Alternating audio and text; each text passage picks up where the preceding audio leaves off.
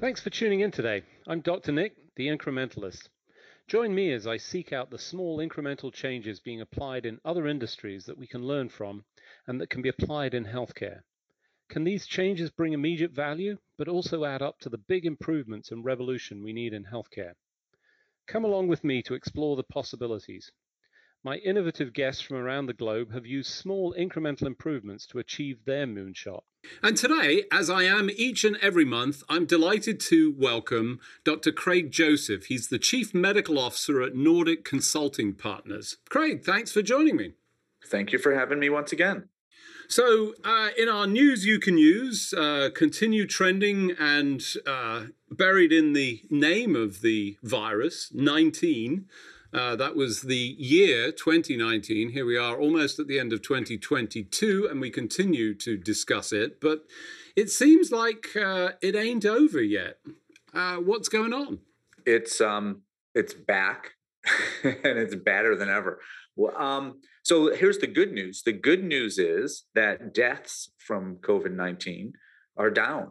They're down in the U.S. and they're down throughout most of the world, and that's probably because most of us have either had the disease or had a vaccine for the disease, and we understand it more. So we have new medications that can help treat the disease. Plus, even if we didn't have that, we know much more than we did. So we know what works in the ICU and what doesn't work in the ICU. So that's great news, and undeniably, fewer people are dying in the United States and around the world.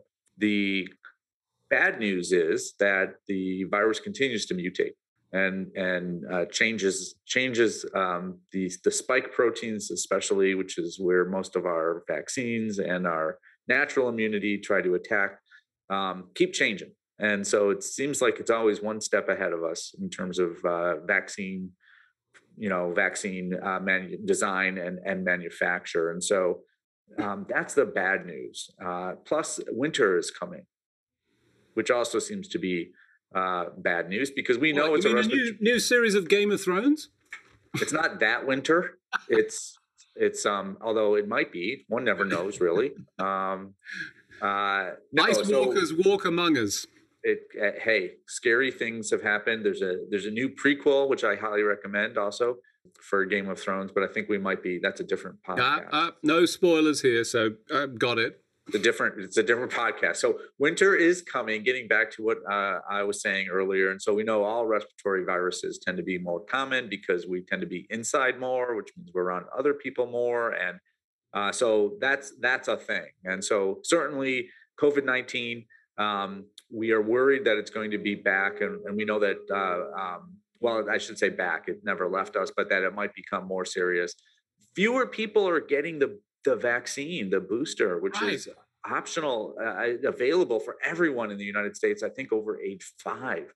As long as it's been 2 months since your last vaccine, you are eligible for a booster vaccine. And this one is based on a lot of the Omicron signature. And so it's more up to date, which is it ready for the virus that we're seeing today? No, it takes us months and months to get up to that. However, it's closer. And so I think something like 7% of eligible U.S. citizens or residents have gotten the booster, and that is not a good thing. Everyone should get this, and now is the time to do it. It is kind of shocking that that's the case. I mean, we have readily available.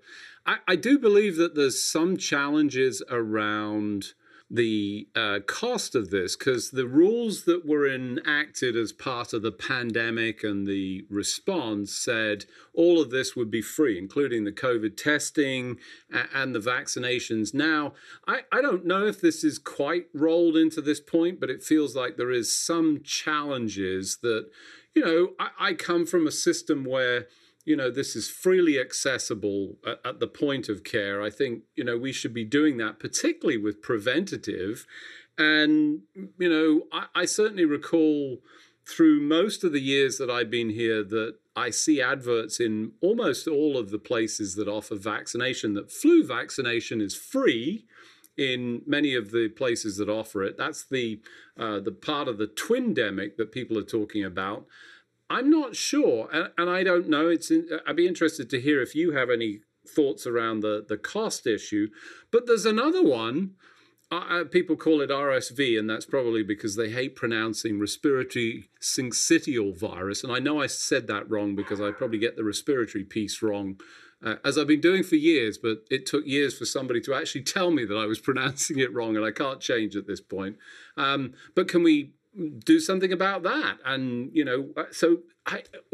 what are your thoughts? So first of all, you need to learn English. So it's respiratory syncytial virus, but it's still RSV. You pronounced the 3 letters correctly. So thank God. Kudos to you on that. So as a pediatrician, I'm very aware of RSV. It's something that pretty much every human gets. And generally I would see it in under 2 or 3. By the time you're 2 or 3 years old, you've probably had RSV, and it's like the common cold. It's typically a minor virus. However, for little lungs, it can be bad. Also, for people who are immunocompromised or elderly who most likely have had it, but maybe don't have the ability to fight it off, it can be a problem. And so certainly, I've hospitalized my fair share of healthy kids. Young kids under 2 or 3, typically with RSV. And so what's happening today is that we are seeing RSV in numbers that are requiring hospitalization for children that we don't normally see this early in the season. And so that worries us, because if we're seeing a lot of kids being hospitalized for RSV now, what happens in peak season? And the thought process as to why this is happening is COVID.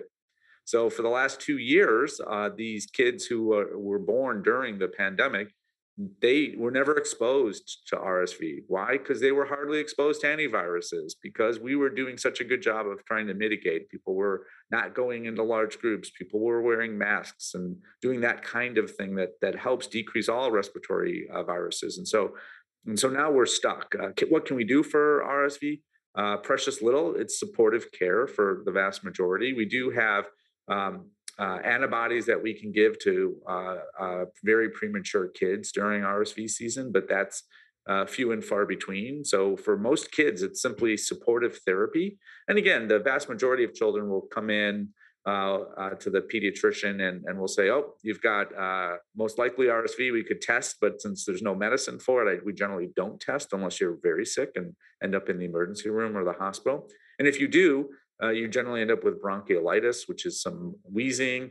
Again, we give supportive therapy for those kids. Sometimes they need oxygen, sometimes they need even more support, but there's no specific medication for RSV. So we've been worried about the 2 viruses. We've been worried about SARS-CoV-2, the virus that causes COVID-19, and we've been worried about the flu. And now we have a third that no one really, I think, anticipated, which was RSV.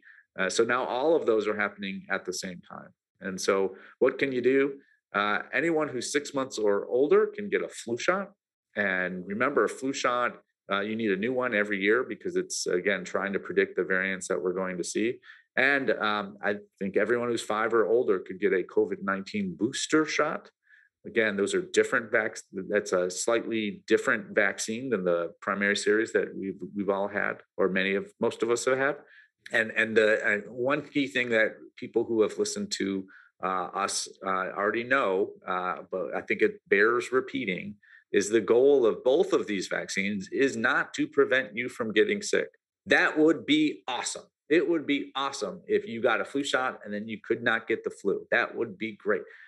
That is not how this vaccine works, nor is it how the COVID-19 vaccine works. Both of them are meant to prevent you from ending up in the hospital or dying if you get those 2 diseases, right? And so what that means is if you get the flu shot, does it mean you can't get the flu? No, but what it means is it significantly decreases your chances of ending up in the emergency department if you get the flu. And that's the goal, and that's what we're trying to prevent. And by that measure, these are both highly successful vaccines, and so people need to set their expectations appropriately. Still might get the flu, still might get COVID. However, it should be a minor thing and less chances of you being very sick. And for long COVID too, we think that you decrease your chances by 30 to 40% of having long COVID. if you're properly vaccinated. So lots of benefits, and so that's what people can do about it. Can't do anything about RSV at this point. So I think, great guidance there. I would just only reaffirm that. I think, the position from both of us has been pretty clear. Get the appropriate vaccination. I had the double dose. I got flu in one side, COVID in the other. Interesting experience this time. It was the least painful, and for the most part, not problematic for me generally, but I didn't even notice it. Maybe because I've had so many vaccinations in the last several months as a result of COVID-19. I'm not sure, but and my post reaction was, very mild and ideal from my perspective. So fully vaccinated, best for protection, and in the case of RSV, that's supportive therapy, as you've carefully described. But I think being aware and obviously monitoring that's going to be important. So I think good advice and as clear as it can be. Moving on, our next topic, talking about security, and from my own personal experience, I was unfortunate enough to get SIM-jacked in the past several weeks. And people ask, what is SIM-jacking? Well, briefly, it's taking over your cell phone number. So somebody impersonated or fraudulently managed to transfer my cell phone number over to themselves. They also help themselves to a nice brand new Samsung Galaxy. I think it's an S20. I'm not in that domain, so I don't know them well. That he charged to my account. Nice of him, which I have to deal with as well. But the important thing was he actually took over my phone number, and you go, oh, great, he can carry on doing all my work and do all of those things. But actually, this is a very sophisticated attack that allows him then to go after accounts that I own, where those accounts have two-factor authentication. So I have a user ID and password, and then when I try and log in, the system says, we're not sure that this is you. Let us send you a text message to confirm that this is you. And typically it's a 6-digit code, although there is one exception. I'm trying to think off the top of my head. I can't remember. I think I won't even name them. It'd be unfair because if I get it wrong, but they insist on an 8-digit code, which is actually quite difficult for us to remember and then type in. The 6-digit code is more than sufficient because it changes every 30 to 60 seconds, so it's not repeatable. But anyway, side issue. Very quickly after obtaining my cell phone number and my phone stopped working, he then proceeded to attack my bank account, obtain my user ID, and then attempted to reset my password. And as part of the post, I'll post a link to a full forensic detail of this, but I was about 3 minutes away from losing control of my bank account. And it was, I've got to say, and I feel reasonably experienced in security issues. I talk about it extensively. I think I understand a fair amount of this, and I think I do most of the things that I should do. But I was a little bit shaken by the whole experience, and it certainly blew a good 3 or 4 days of activity that I've now had to subsequently follow up and change things and take a number of other steps. But it was very concerning. Well, it was not only concerning to you. You posted it and went through almost minute by minute what happened, and I became concerned, and I thought that I was in a pretty good position, understood some of these things, and yeah, it's a scary thing, and I think it's a worthwhile event to talk about so that people can become aware. We're generally not here as cybersecurity experts. However, I think there's some basic things that you can do to help minimize the chances of this happening. And boy, if someone wants to create a fake driver's license with information that is yours, but they've just put their face on it, they're serious and they're coming for you. And so to do everything you can to make that as difficult as possible is makes sense. And so, adding that second factor to all of your financial accounts or any online account that you think is important. And then ideally, that second factor, as you just pointed out, should not be a text message because it's so easy to steal your phone number. It's not supposed to be, but it is. And so using a piece of software to authenticate is a much safer thing. And as you said, it gives you a different code every 30 seconds, at least the ones I've used. So every 30 seconds, you get a 6-digit code, and it's tied to the time and to your user ID. And so then that person actually needs to have your phone, not your phone number, your phone.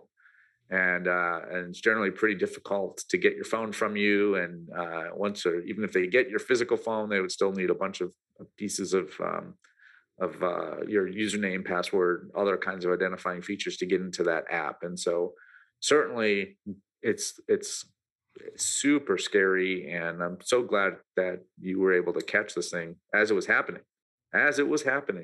Yeah, that I think was probably the most scary part of it from my perspective. Was it would be a small step away for a very brief period of time, which happens fairly frequently for me, and I wouldn't have been aware.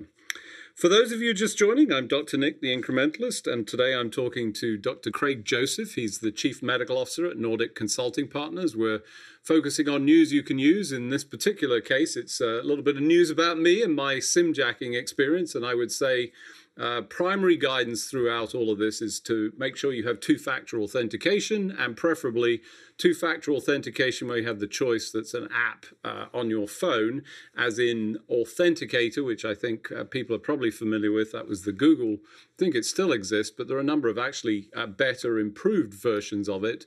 Improved because they allow you to flip over to a new phone, which people do fairly frequently, and it can be a bit of a pain in the neck to actually go back, as I discovered when I had this very early on. But certainly most concerning, and I think worthwhile for folks to really pay attention to.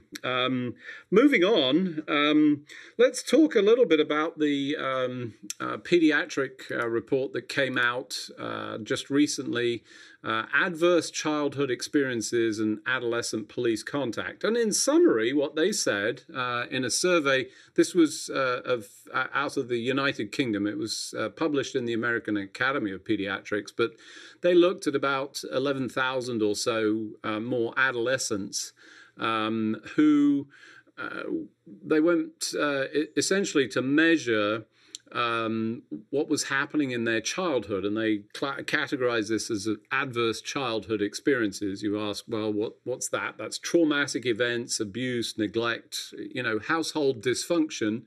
I'm not sure how broad that is, but essentially, the more of that you had, the much higher chance you had as you moved into adolescent years of having interactions with police, and in this case, police stops, which included not just being stopped, but being stopped, questioned, warned, cautioned, and indeed even arrested. And there's a part of me that says, well, I guess that's not surprising, but why would at the age of 5 or so those traumatic events lead to that? I'm curious about your thoughts.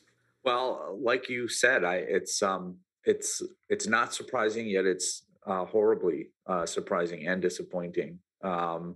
It's it's a bunch of these little things, and so just having contact with the police in a negative way at a very young age over multiple years, ultimately, scientifically now we know shows that you're going to be at greater risk for being involved in the with police in a negative way. And I think the conclusion of the article is, hey, we should do everything that we can to intervene when kids are very young, like before adolescence, to make sure that they're that both they are not looking at the police in an overly negative way, but also to make sure that the police understand that every interaction that they have is a potential um, negative, can have a potentially negative effect a decade later. And something such as a frisk or a search, even without force, Right. can cause understandably problems years and years later. And so I think this is one of those things where, yeah, it makes sense, but no one's ever really shown that it happens and that it's got negative long-term consequences. Well, now we have some of that evidence, and so um, these things that seem on the outside as, well, it's not that, I'm thinking about in New York with the stop and frisk Right. rules that used to be in place.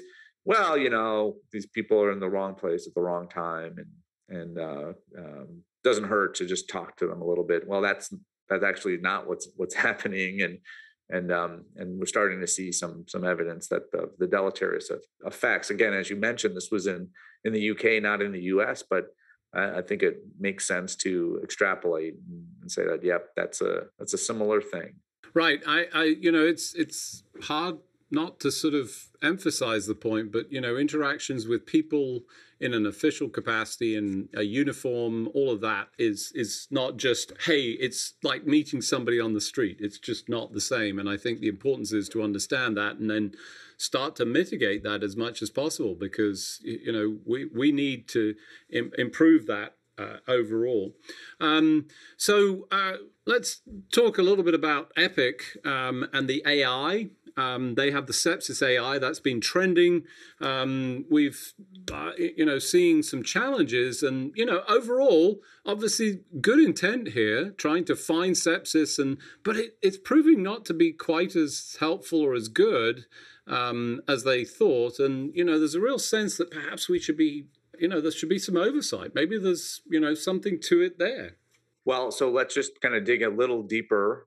So Epic is a big vendor of electronic health records, and we should note that I used to work there. So I just want to call that out. Mm-hmm. Yeah. So the attempt from lots of different groups is to be able to help doctors take care of patients better. And as you mentioned, sepsis, which is a major infection in your body and often leads to death, to be able to predict that earlier than we can currently would be great.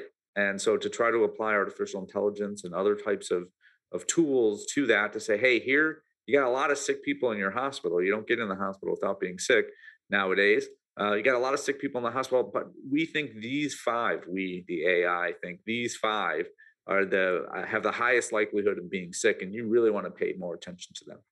And seems straightforward, but it's complicated.